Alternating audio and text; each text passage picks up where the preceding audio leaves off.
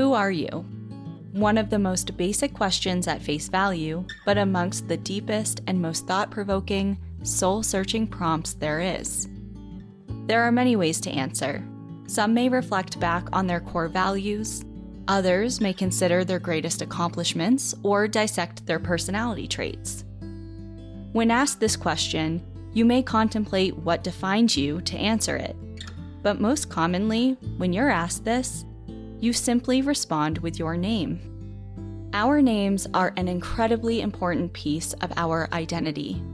They can give us a sense of who we are and where we belong, or carry deep family and cultural connections. There is a reason we take offense to someone forgetting our names, mispronouncing them, or not caring to learn them at all. Because we are so attached to our names, those acts seem like a personal attack to us as an individual. We take pride in them, and sometimes when they don't align with who we are inside, we change them to reflect our true selves. We pass them on to future generations to honor the ones we love that came before. We put a lot of stock into names. Everyone you have ever met has one, and so too does almost every place you have ever visited. Someone had to bestow those names to those places, and while many of them are celebrations of wonderful people who lived full and happy lives, some are somber reminders of the darker tales that hide in plain sight.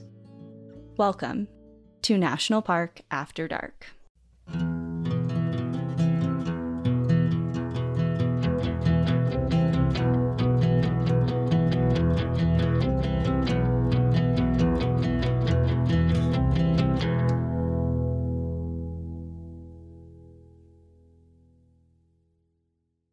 I have to say, for part of that, I felt like you were talking directly to me when you were like, when people can't pronounce your name or get them wrong and you feel personally attacked, because the amount of times that I have been called Casey or Kathy or... There's not even a T in your name. What do you mean? I know. Every time I'm like, hi, what's your name? I'm like, Cassie. They're like, all right, great to meet you, Kathy. I'm like, it's not Kathy, it's Cassie. It's like, do I have a lisp when I'm speaking? What is the problem here? Whenever I would answer the phone when we worked together, I'd be like, thanks for calling. This is Cassie. Like, how can I help you? And it would always be like, thank you, Casey. I would love for your help. And I'm like, all right, I'm already not helping you. I feel personally attacked right I'm now. wounded right now. I'm wounded. My name is clearly Cassie. And they're like, oh, I'm so sorry, Kathy. And I'm like, oh.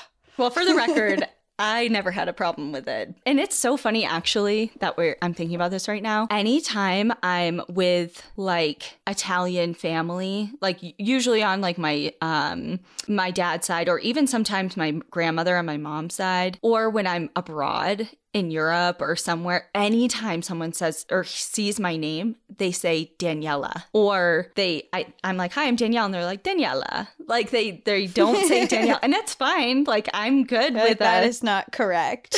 That's not correct, but I love it. So that's cool. But anyways, enough about our names. Today, we are going to be going somewhere that's very near and dear to both of our hearts to talk about some names of some geologic features and features within this national forest. So we're not going to be in a national park. And I spilled the beans to Cassie like an hour before we recorded about what I was doing today because I was feeling a little homesick. So we are going to the White Mountains National Forest in New Hampshire. Home sweet home. I'm so excited because I feel like I'm not going to know any of these stories that you're going to tell. I hope not, because I did not at all. And there are so many to choose from. Like, I kind of did an outline of this and I'm like, okay, I'm going to do X, Y, and Z. And I had like a whole list of stories I wanted to research. And once I did I think I have 3 or 4. And at that, I'm like, I need to stop because this is already getting really long. There are so many stories to tell from within the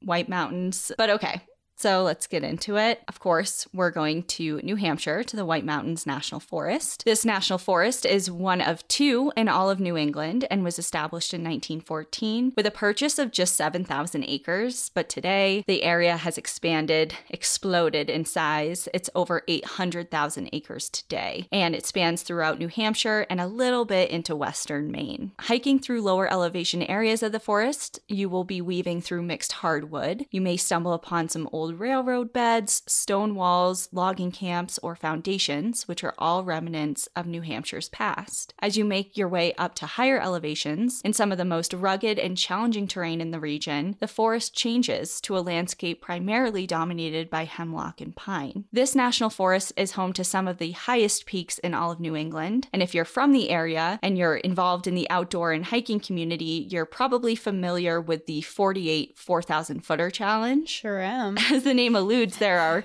48 different mountains in the state of New Hampshire that reach 4,000 feet of elevation or more. And at any point in time, there are thousands of hikers out in the forest working towards their goal of summiting them all. How many have you done? Do you keep track? I do.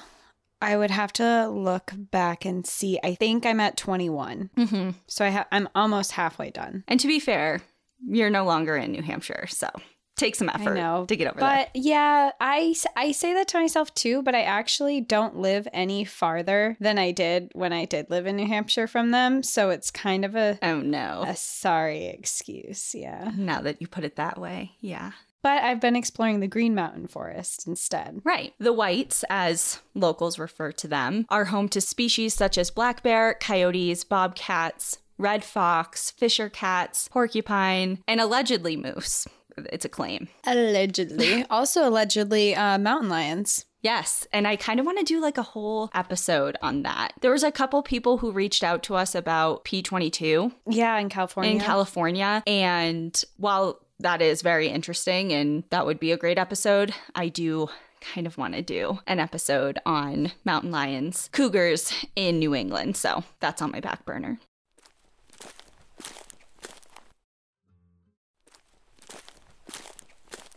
161 miles of the AT weave through the state, including Mount Washington, known as the Place of the Great Spirit by the indigenous Abenaki people. It is the highest peak in the Northeast at over 6,200 feet, and Cassie did a great episode that covered Mount Washington and all of its extreme weather, so I'm really not going to harp on it too much because we've been there. If you want to listen to it, it's still on our feed. Yeah, I don't know what episode. I almost wrote down the episode. I'm like, I have no idea when that was. It's an older episode. Yeah. It's definitely an older one. But it's a good one. And although I don't really want to get super into the logistics of that, obviously I did have to mention, because since that episode aired, Mount Washington broke another record very recently in February of 2023, set a new record for the coldest wind chill recorded in our nation's history, coming in at negative 108 degrees Fahrenheit or negative 77 Celsius.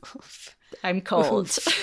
I'm cold just thinking about it. This national forest is within a day's drive from 70 million people and attracts 6 million of them to the lakes, ravines, gorges, swimming holes, and the stunning foliage that this forest presents every year. While the whites make headlines for a lot of beautiful reasons, they have also been in the news cycle quite frequently over the last few months particularly, and not for the most uplifting of reasons. Headlines regarding death in these mountains have caught the attention of the entire country. However, according to officials, although tragic deaths of young hikers have drawn more attention in recent years, there actually has not been a significant increase in actual fatalities. From 2018 to 2022, there has been an average of 22 fatalities per year, and hundreds of people have lost their lives here throughout documented history. Memories of the people who lose their lives here stay in the hearts and minds of their loved ones forever, but sometimes they stay in the memory of the land as well. Millions of us hike, bike, raft, and recreate in places named in the memory of people who left this world. The Presidential Range is a great example of this. There's Mount Washington, Adams, Jackson, Eisenhower. Jefferson. You get it. You get the idea. And these mountains all bear the names of noteworthy leaders of our country. But what about Mount Willie, Nancy Brook, Mount Chicora, or the Kankamongus Highway? Kankamangus. Why did I say? What was that? I don't know. Kankamungus? Mung. And like, there is no N in there. So I don't know. Am I even a local? I'm ashamed. I'm like, are you from New Hampshire? I'm ashamed. Kankamungus. I think part of what I want to say is Kankamangus because I always say that, but there's no N in there. There's no N. It's Kankamangus. Kankamangus, I know. But there's like, for some reason, I always want to have like a Kankamangus, like there's an N in there, and there's not. Am I saying that? Does that come out in my voice? Oh, you said Kankamungus. There's no N, obviously. Kankamangus. Kankamangus Highway. Yeah. I don't know. I feel like I've always added an N. Kankamangus. There's no N. Kankamangus. Wow, have I been saying it wrong my whole life? I think so. I think we both have. Oh, man. Kankamangus. Now I'm confused. How do we say this? It's Kankamangus. It is nicknamed the Kank, probably because people can't fucking say it. Kankamangus. There's no N. There's no N, but I think that's still how you say it. I don't think Kankamangus. No, it has to be Mangus because hold on. Now I'm looking it up. Many people try and put an N in the word and say Kankamangus. This is the most common mistake when pronouncing Kankamangus from the Kankamangus Highway website. No. How do you pronounce Kankamangus? This has been an ongoing debate for many years, but if you look at the word closely, letter by letter while reading it, you will see it really is pronounced the way it looks, with the exception of the A's. The first A is pronounced as A, but the other twos are O's. Many people try to put a second N in the word and say Kankamangus. This is the most common mistake when pronouncing it. Also, these same people tend to spell it wrong as well, adding the N into the word. The correct way to say it is Kankamangus. Kankamangus? We're learning something new. I will not accept that personally. I will personally not accept that. So what am I supposed to do for the rest of the episode? Say whatever you want, but I will not accept anything but Kankamangus. Okay, so for the record, Cassie and I have grown up in New Hampshire, and we say Kankamangus. This is wrong, officially. Officially, it's Kankamangus, and I will do my best to pronounce it the appropriate and correct way. But after 31 years of pronouncing it Kankamangus, there are no promises here. Okay? That's how we're going to move forward. I used to serve ice cream, and we had an ice cream that was called Kankamangus, and I'm pretty sure it was spelled with an N. Okay, if there's ice cream shops in New Hampshire making up N's in words, we can do it too. Yeah, that's right. Okay. Even though I just preached about how it's really bad and sad when you mispronounce people's names and not know them. Oof. Don't come after me. I'm fragile. Okay. These are just a few of the features that hold the names of those who lived, worked, and played in the Whites like so many of us, but have stories that have a much more somber ending. So we are going to be kind of taking a little tour through the Whites and going to a couple of stops that have some stories behind the names that you hopefully don't know too much about. And first, we are going to Crawford Notch within the Whites. I love Crawford Notch. Often referred to as the first family of Crawford Notch, the Willie family was one of the first non-native families to settle in the area after they arrived from nearby Bartlett, New Hampshire in the fall of 1825. The Willie family was comprised of Samuel Willie Jr., and his wife Polly, who were both from Concord, and their 5 children ranging from age 2 to 12. There was Elbridge, Martha, Jeremiah, Eliza, and Sally. The family bought a house known as the Old Notch House, which was actually one of the first built in the area, the whole area of Crawford Notch, in the year 1793. For all the non-New Hampshireites out there, the Crawford Notch is nicknamed the Notch, and it's a major pass that runs through the heart of the White Mountain National Forest, and it was named after the Crawford family, which was a pretty famous family of the area during that time. Well, it's also confusing because there's the Franconia Notch, which is also nicknamed the Notch. Yeah, you don't get it unless you get it. You know what I mean? Yeah.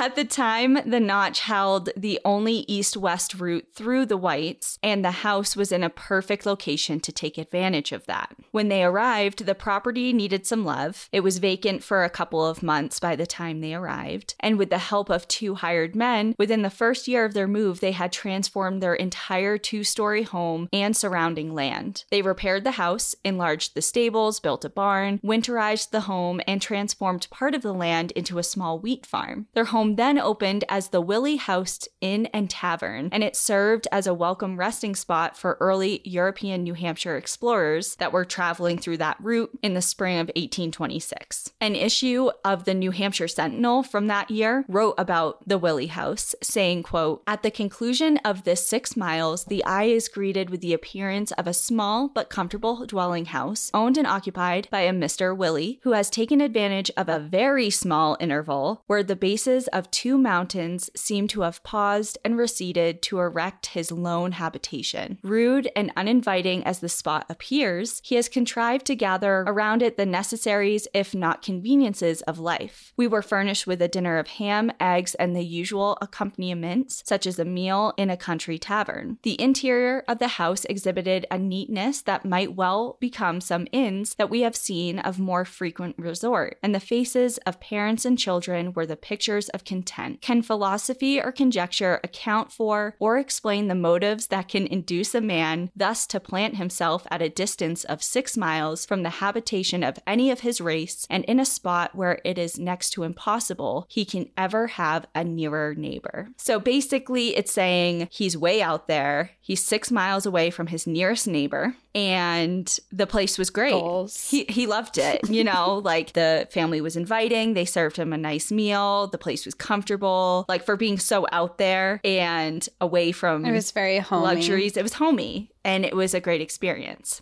And the other thing that the article described is where the house was positioned. It was at the base of a steep slope on a narrow strip of ground with the mountain behind it. The Saco River was also nearby on the property, in front of the house and on the other side of the road. And this makes for a beautiful sight, but a pretty dangerous place to be in case of emergency. The area was very vulnerable to landslides, and the family saw it firsthand their first summer there. A landslide came tumbling down the notch, covering a mile within minutes. The debris came within 200 feet of their house and covered about an acre's worth of their property with rubble. And in another article from the time from the Farmer's Cabinet said of that landslide event, on the 26th of June, there was a tremendous avalanche, or slide as it is called, from the mountain which makes the southern wall of the passage. An immense mass of earth and rock from the side of the mountain was loosened from its resting place and began to slide towards the bottom. In its course, it divided into 3 portions, each coming down with amazing velocity into the road and sweeping before it shrubs, trees, and rocks, and filling up the road beyond all possibility of it being recovered. The place from which this slide or slip was loosened is directly in the rear of Mr. Willey's house. They heard the noise when it first began to move and ran to the door. In terror and amazement, they beheld the mountain in motion. But what can human power effect in such an emergency? Before they could think of retreating or ascertain which way to escape, the danger was past. So essentially, they saw it happening, and before they could even think, it was over. And they were very lucky that time because it narrowly missed their house. The slide was a huge wake-up call to the danger in this very beautiful but dangerous location that they had chosen to put down roots. And at first, Mr. Willey debated moving entirely. He toyed around with the idea of relocating entirely, but I mean, they had put a lot of work into this property. They have a whole family, and he debated it for a while, but ultimately decided to stay. He actually told his brother Benjamin, quote, "Such an event, we know, has not happened here for a very long time, and another of its kind is not likely to occur for an equally long time to come." So, famous last words. Yeah, they're like, it won't happen again, don't worry. Yeah, like, Dun, dun, dun. what are the chances? Oh yeah, and then he finished it by saying, "Taking things past in this view, I am not afraid."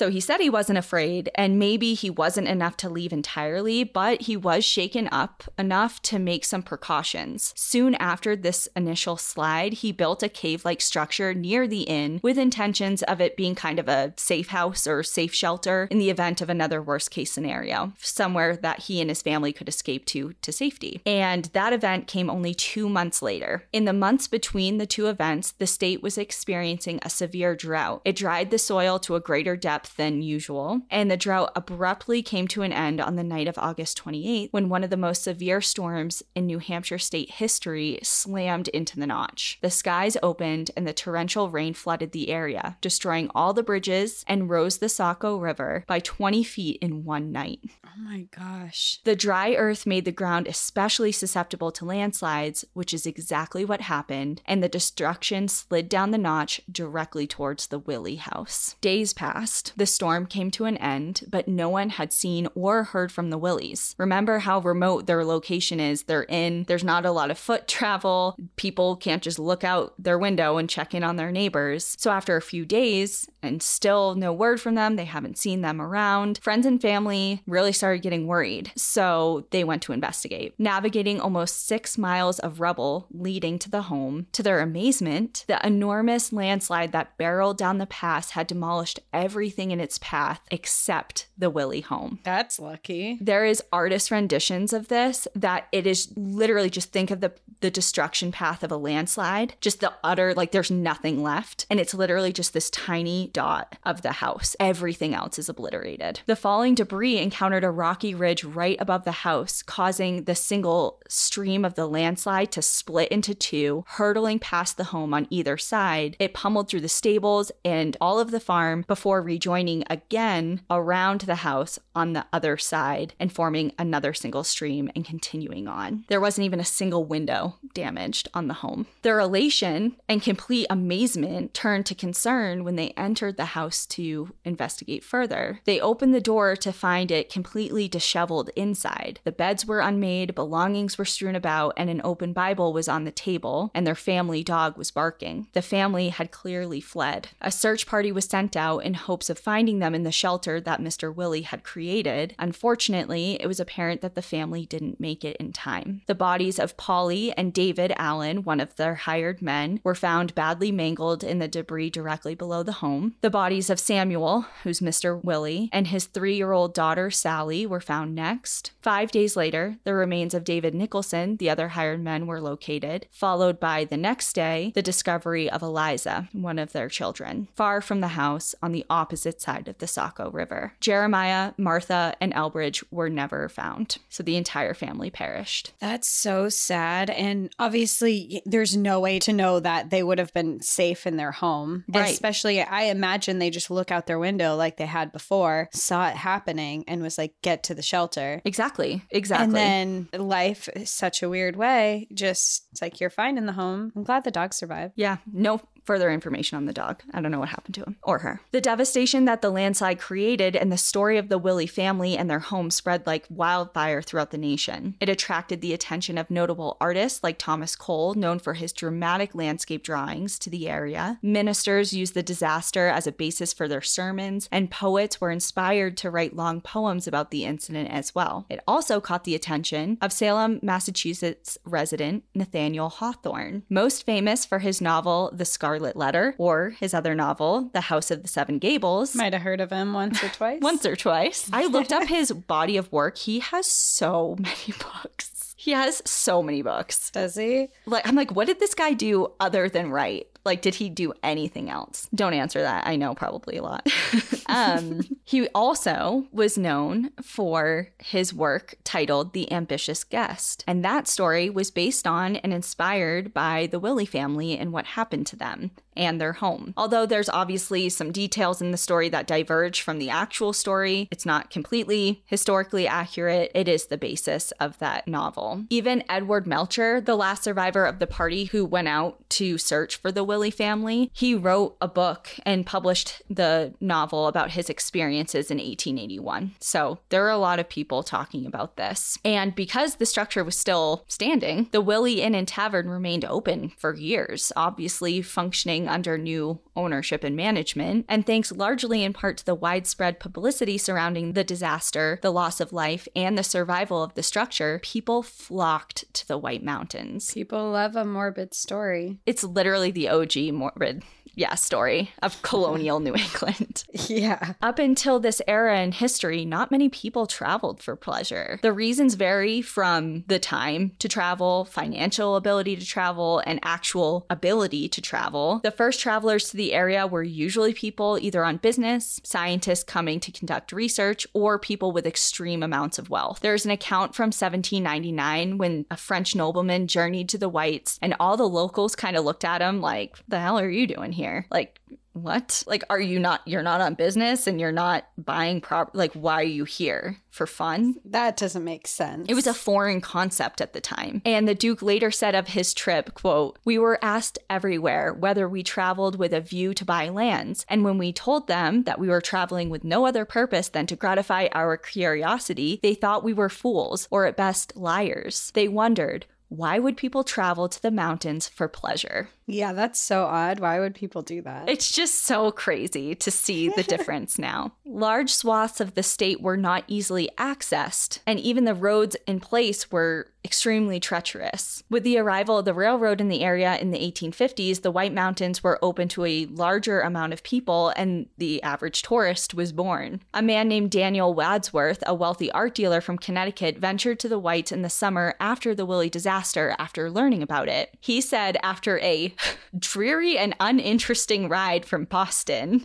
he suddenly found himself surrounded by an ocean of beauty and magnificence. "It is here," he said, "in such sublime scenes that the man sees his own nothingness. The scene was far beyond my expectation, and it is the finest one I have ever beheld. How kind has the Creator been to us. Nature opens her treasures, and a rich banquet is ever spread for our enjoyment." So people are catching on to like, wow, there's actually something up here worthwhile. New Hampshire's kind of cool. Yeah, except for that dreary and uninteresting ride, apparently. I mean, to be fair, it is a little flat in southern New Hampshire. Okay, but he's from Connecticut. Like, it's not that different. He's not coming from the Rockies. You know what I mean? That's true. It was his first visit, but it wouldn't be his last. He returned the following year with friends on a painting trip after regaling them with stories about how beautiful the Whites were. They visited Franconia and Crawford Notch, the Northern Presidential Range, what obviously they're known as now, Lake Winnipesaukee, and of course, the Willie disaster site. As a response to the influx of visitors, hotels began popping up throughout the mountains, including one directly next to the Willie House. The property was purchased by a man named Horace Fabian. He built, purchased, and managed grand hotels in the area, including one called the Old Moosehorn Tavern that was previously owned and run by Ethan Crawford. It's all connected. There's another Crawford. He constructed the new building and named it the Willie Hotel. So at this point, there's the original Willie House, and then literally directly next to it, like you could reach out and touch it, was this new hotel. So no one cares about the landslides that happen here? No, people care a lot. People are coming to see. It's a morbid attraction, essentially. This is a couple years later. Yeah, but they're building a hotel in the path of where a landslide hit. Oh yeah, that's what I mean. Oh, okay. Like no one cares. No one cares, I guess.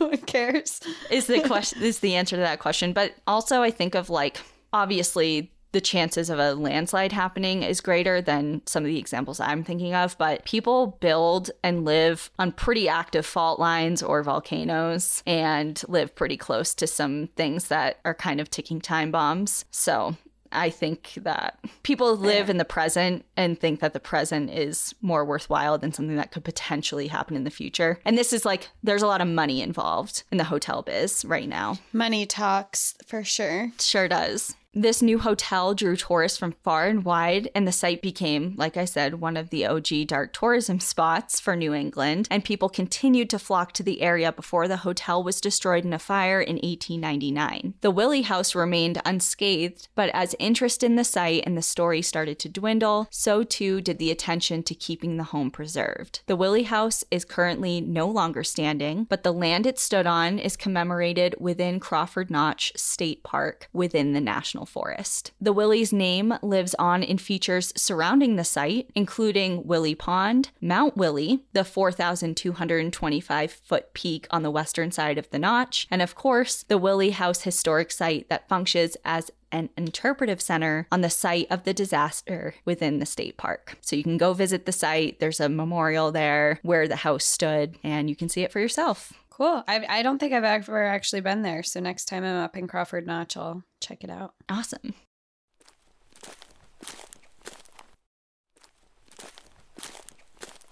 Next, we are going to the winter of 1778. Nancy Barton was 16 years old at this time. She was employed as a servant for Colonel Joseph Whipple in Jefferson, New Hampshire. And when she first laid eyes on another coworker named Jim Swindle, who worked as a farmhand for Colonel Whipple, it was all over. Love at first sight. As time passed, Nancy fell harder and harder for Jim. She spoke with her neighbors about her newfound love and how they felt for each other was mutual and how they wanted the same things out of life. You know, just basically spilling her guts about her new love interest. Jim proposed and she was elated. Their plan was to get hitched and to start their life together in Portsmouth. To prepare for this, she entrusted Jim with the wages that she had accumulated while working for Colonel Whipple, which just so happened to be her entire life savings. She gave her entire life savings to this man? Her fiance, yeah. Her betrothed. Just the way you're talking about him, I feel like this isn't going to go well. It's not.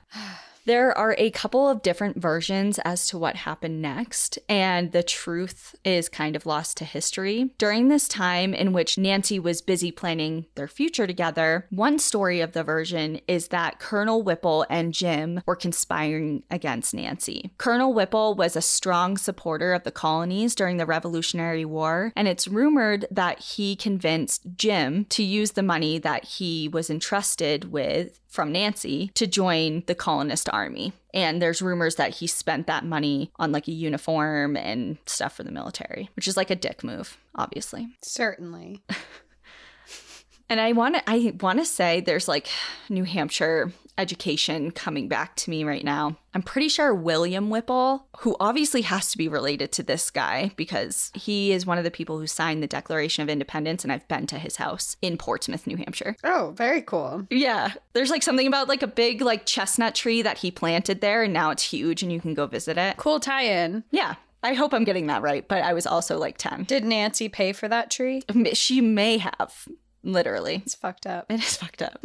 The other version of the story is that the colonel just straight up disapproved of the match and sent Jim away. Why he would be so personally invested in the love lives of his employees is, I'm not really sure, but that's just another version of the story. And then the third version of the story is that Jim just simply took all her money and set off for Portsmouth on his own. So there's kind of three different versions of that middle part. Of him stealing her money. Mm-hmm. But the beginning and the end is verified. So regardless of what caused Jim to leave, Nancy was absolutely devastated and she wasn't going to let him go that easy. She had heard that he would be in the coastal town of Portsmouth, which was over 130 miles away. So she set out to find him on foot. She walked to Portsmouth? She tried to walk to Portsmouth. This is the middle of the winter in the 1700s. She's a 16-year-old girl going through the White Mountains. I don't know. According to her neighbors, she was adamant that she would confront Jim and they would come to an understanding and they would return to Jefferson together and kind of just glaze it over. It's a mystery as to what her thought process was, but she hastily threw together a small bag with just a handful of clothes. She didn't bring any food or other provisions at all. And she made it almost 20 miles before she stopped to rest. But back in Jefferson, her neighbors had rallied together. There was a big group of concerned townspeople and her friends that were like, hey, like, we need to go get her. This is not safe. It's the middle of winter. She's in dangerous places. So they formed a search party that same day and ventured out to find her. But Nancy was pressing on. She was deep within Crawford Notch at this point. She was cold, fatigued, and probably hungry. Losing steam and balance, she stumbled into a brook and fell in. She soaked her dress through and through with the frigid water. She pulled herself out and into a little rock outcropping on the side of the river. She was chilled to the bone and exhausted. She sat there, probably just trying to gather herself. The search party was close behind her. They were following her tracks in the snow to where her location was, and they did find her. They found her on that rock. Her head was resting on one hand and over a walking stick that she was using. Her wet dress was frozen stiff, and she did not stir as they approached and called out her name. Nancy, at this point, was deceased. It wasn't long until the area and beyond heard the news. According to Marianne O'Connor's book, Haunted Hikes of New Hampshire, when Jim heard about what happened to Nancy, he was overcome with remorse and guilt and yada yada. And he experienced some struggles with mental health soon after. And he actually passed away in a psychiatric hospital, although the exact cause of his death is unclear. Well, at least, I mean, if he was in a psychiatric hospital, clearly he was feeling some type of way, which he should have, because he robbed her and broke her heart and yeah, didn't even give her to do whatever reason. Yeah. He ghosted her. Literally, he ghosted her. Yeah, 1700s ghosting. Mm-hmm. Soon after her passing, locals began referring to a nearby mountain as Mount Nancy, and the name stuck. For a brief time in the mid-1880s, a Harvard professor suggested changing the name from Mount Nancy to Mount Amorigislo. For what? It's a combination of two different Latin words meaning the frost of love. And it never stuck. Locals are like, we're going to head out. Like, we're not doing that. Yeah. It's like, one, we can't pronounce it, and two... It's Mount Nancy. No. It was obviously... It's Mount Nancy. Like, he was trying to do something with her story, you know. It's like, kind of seems like a poetic name to add, but like, I don't know. It seems a little inappropriate since she died from it. And it's not like it was two lovers up there. Like, she was abandoned and she was out to search for someone who left her. Right. So that never really gained any steam. It was just kind of thrown out there. And over time, the locals designation for the peak gained recognition. It won approval from the U.S. Board of Geographic Names in 1890 and has officially been Mount Nancy ever since. Nancy was buried next to the brook where her body was found. A sign, once posted at the location, read, Nancy of Jefferson, New Hampshire, perished here in 1778 following the wild path of the Notch for 30 miles in a vain attempt to overtake her faithless lover. She perished in a snowstorm by this stream and is buried here. Nancy was the second woman to go through the Notch Pass. And obviously this sign was constructed in the 1930s, hence the lack of second documented non-Indigenous woman to pass through the Notch, but it was erected at the site that her body was found, and her burial site is actually now located on a 100-acre property of like a classic New England romantic inn. It's called the Notchland Inn. So it's on that property. Wait, they moved her? No, that property is 100 acres. So it's on private property now.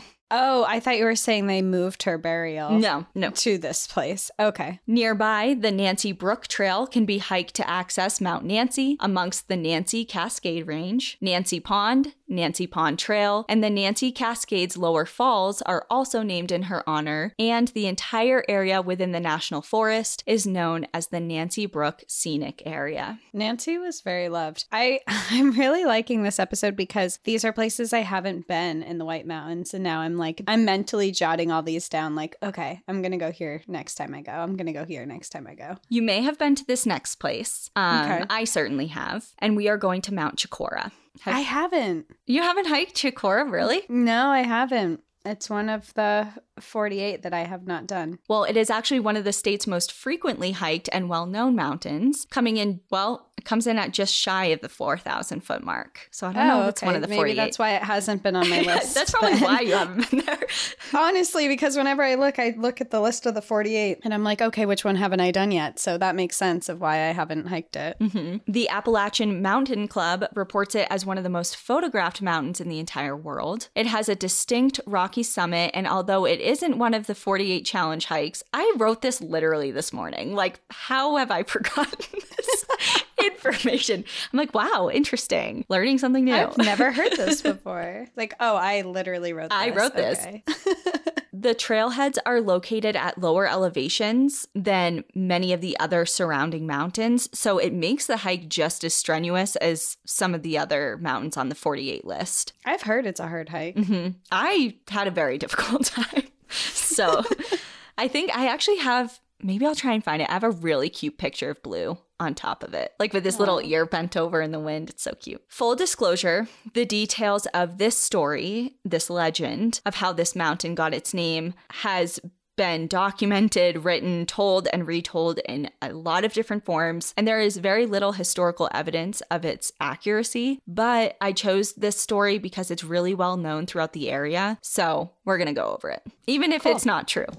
It is now. Chief Chicora, who is believed to have been a chief of the Ossipee tribe, lived in what is now Tamworth in the early 1700s. A peaceful leader, he was known to be friendly with settlers, but particularly with a man named Cornelius Campbell and his family. One day, Chicora was pulled away for business purposes and entrusted the Campbell family with his young son. His wife had allegedly passed away, hence why his wife wasn't caring for the son. When he returned, he arrived to the news that his son had died. Apparently, he had gotten into poison meant to eliminate fox and wolves. Overcome with grief and rage, he pledged to get revenge on the Campbell family. Not long after, Cornelius returned to his home to find his wife and his children murdered. Suspecting that Chicora was to blame, because he literally said he was going to get revenge on him, he chased Chicora up a nearby mountain. Chicora climbed to the highest boulder at the summit, raised his arms toward the sky, and yelled, "A curse upon ye, white man. May the Great Spirit curse ye when he speaks in the clouds, and his words are fire. Chicora had a son, and ye killed him while the sky looked bright. Lightning blast your crops. Wind and fire destroy your dwellings. The evil spirit breathed death upon your cattle. Your graves lie in the warpath of the Indian. Panthers howl, and wolves fatten over your bones. Chicora goes to the Great Spirit. His curse stays with the white man." Which seems a little much, number one. But number two, obviously, it's like, did he really think, word for word, he's like, I remember what he said. And I don't think he was saying ye either. That's such a I'm a little suspicious of the translation or the wording, or it seems a little embellished. Yeah, probably said something like a short curse of I curse you to be on this mountain or something, and then he's like, he said all of these things. Right, yeah. And then promptly after this, he apparently leapt off the mountain and fell to his death on the boulders below. And like I said, there are many different variations of this story, and there's also evidence that it may have been completely made up and not real literally at all, which is a classic example of revisionist history, but it does persist to this day as the story behind how Mount Chicora got its name. And if you're for some reason really interested in this particular story and how it got embellished and kind of warped over time, I found this really cool. It's I think it might be a dissertation, but it's a paper about this, and it's called Chicora Redo, Revisionist History of a Name. And it was published in 2019, and I linked it in our sources information. And it's actually a really interesting read, especially if you're from New Hampshire. Okay, and now on to the last story I have for you. Cool. Have I been to this location? You sure have. And we can't pronounce it, apparently.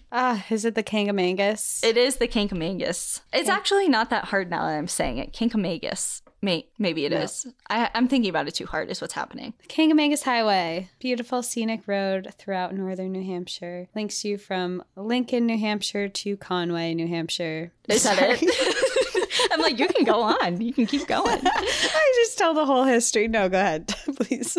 All right. Lastly, on to one of the most, if not the most popular attraction in the Whites, the Kankamangus Highway. Nearly 800,000 people experience this road every year, also nicknamed the Kank, which is a breathtaking 34.5-mile scenic drive along New Hampshire's Route 112. The road winds through the National Forest, with long portions of the road comprising of long stretches of no businesses, no homes, no restaurants or gas stations, just the woods. There's scenic pull-offs and campgrounds and trailheads that lead to waterfalls and the gorges and different summits. It's absolutely beautiful. It's also known as one of the best foliage viewing spots in all of New England. And obviously New England is the crown jewel of foliage. Mm-hmm. So it's the place to be. Fun fact, I have crashed my car on that highway. When? years ago. It was 2014, I think. I was working for this job. I worked for a pre-employment screening company, and basically my job was to go to different courthouses and get people's criminal records that were applying for jobs. So I would do this, and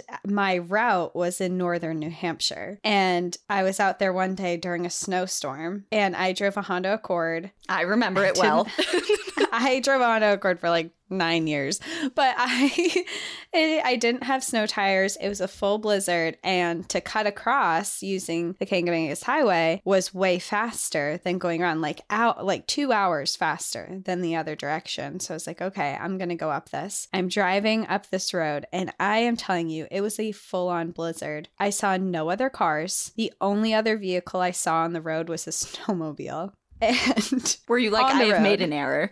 Yeah, well, kind of, but I was already like pretty deep on the road. So I'm like, all right, I have to go one way or the other. And I was going up this hill and around a corner, and my whole car spun out. I did like a 360 turn with my car. It hit the guardrail, but the guardrail was covered in snow. So I bounced off the guardrail. It turned my car again around and turned me in the opposite direction I was driving to go back down the hill and towards town that I was in before. And I was just like, well, if this isn't a sign that I shouldn't be here, I don't know what is. So I drive back to town. I didn't even stop. It literally just turned my car around, put me in that direction. I was like, okay, guess I'm going this way.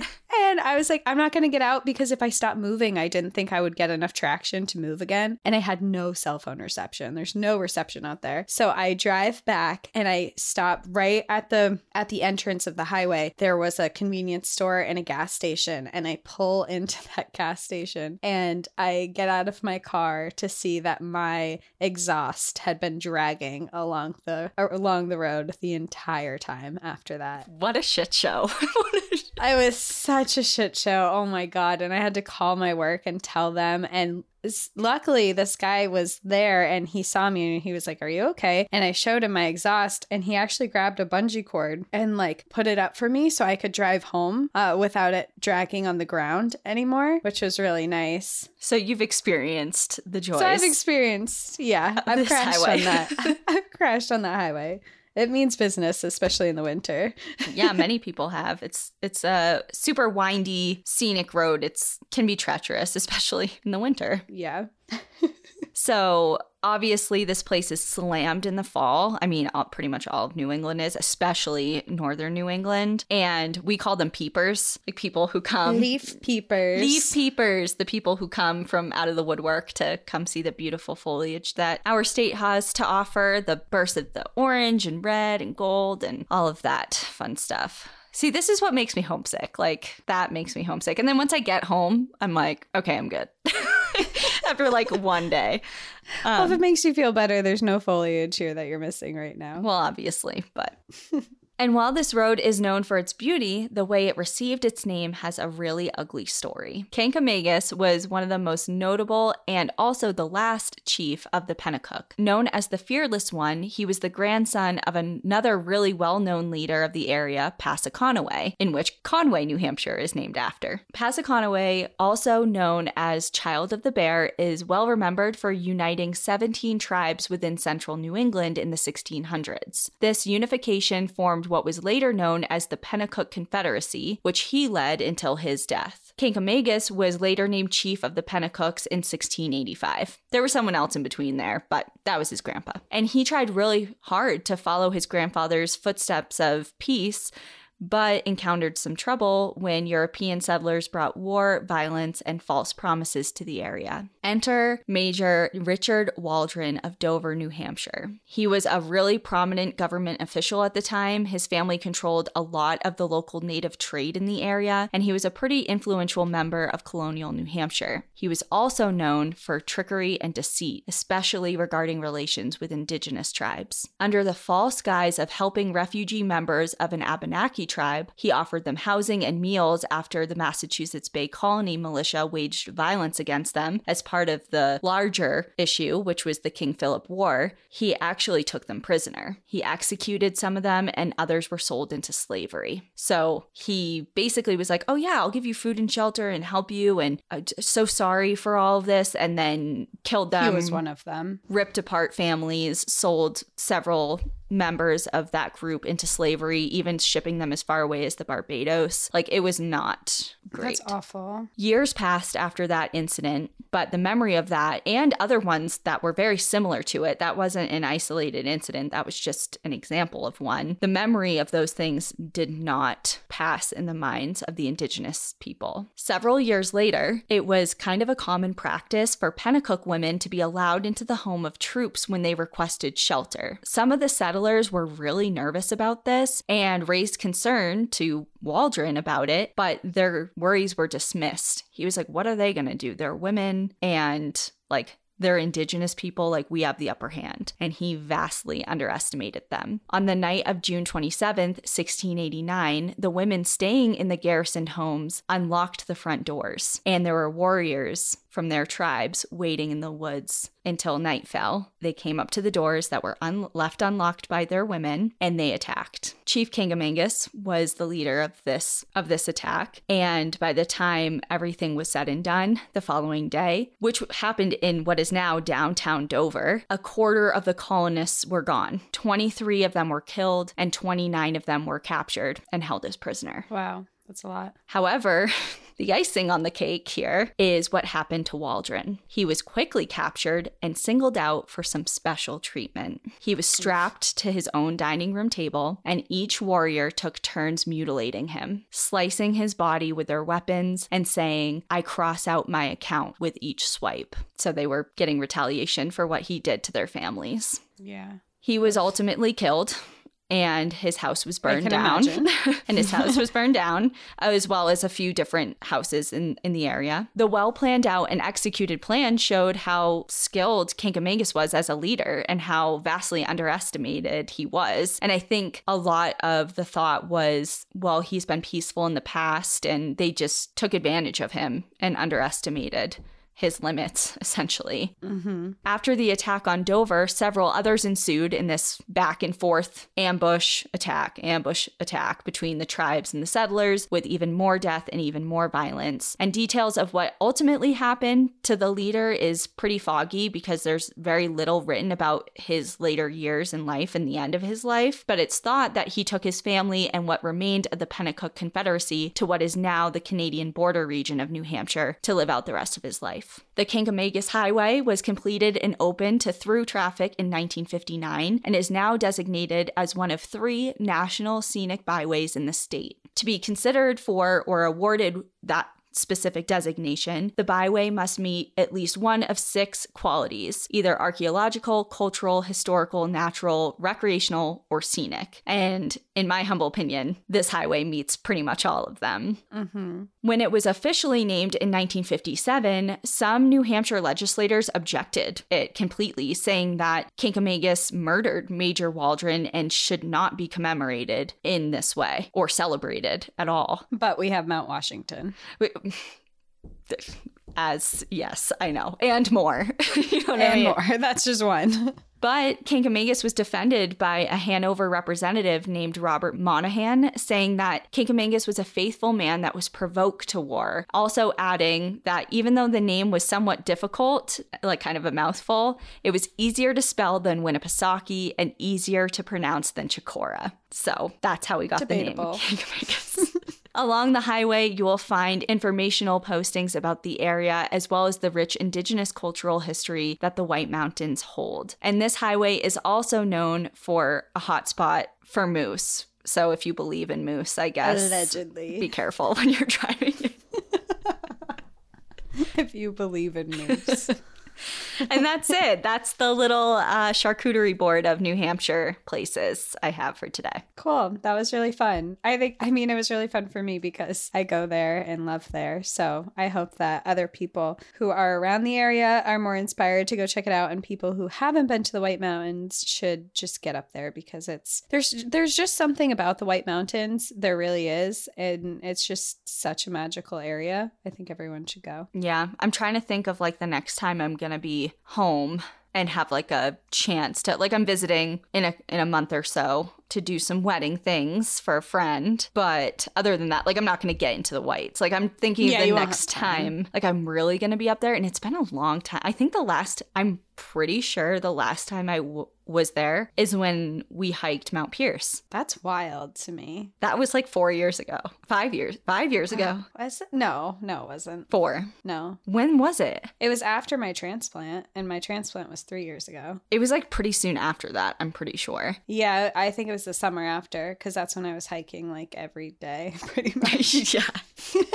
It was that summer, so it was 2020, the summer of 2020. Yeah, there you go. It seems like a lifetime ago. But yeah, so hopefully you get out there, visit the Willie family house site, and do some research into the places that you're visiting, because there's more often than not a really interesting story behind their names. So yeah. It makes me want to look up names of things more now. Awesome. Well, we'll see you guys next week. In the meantime, enjoy the view. But watch your back. Bye. Bye.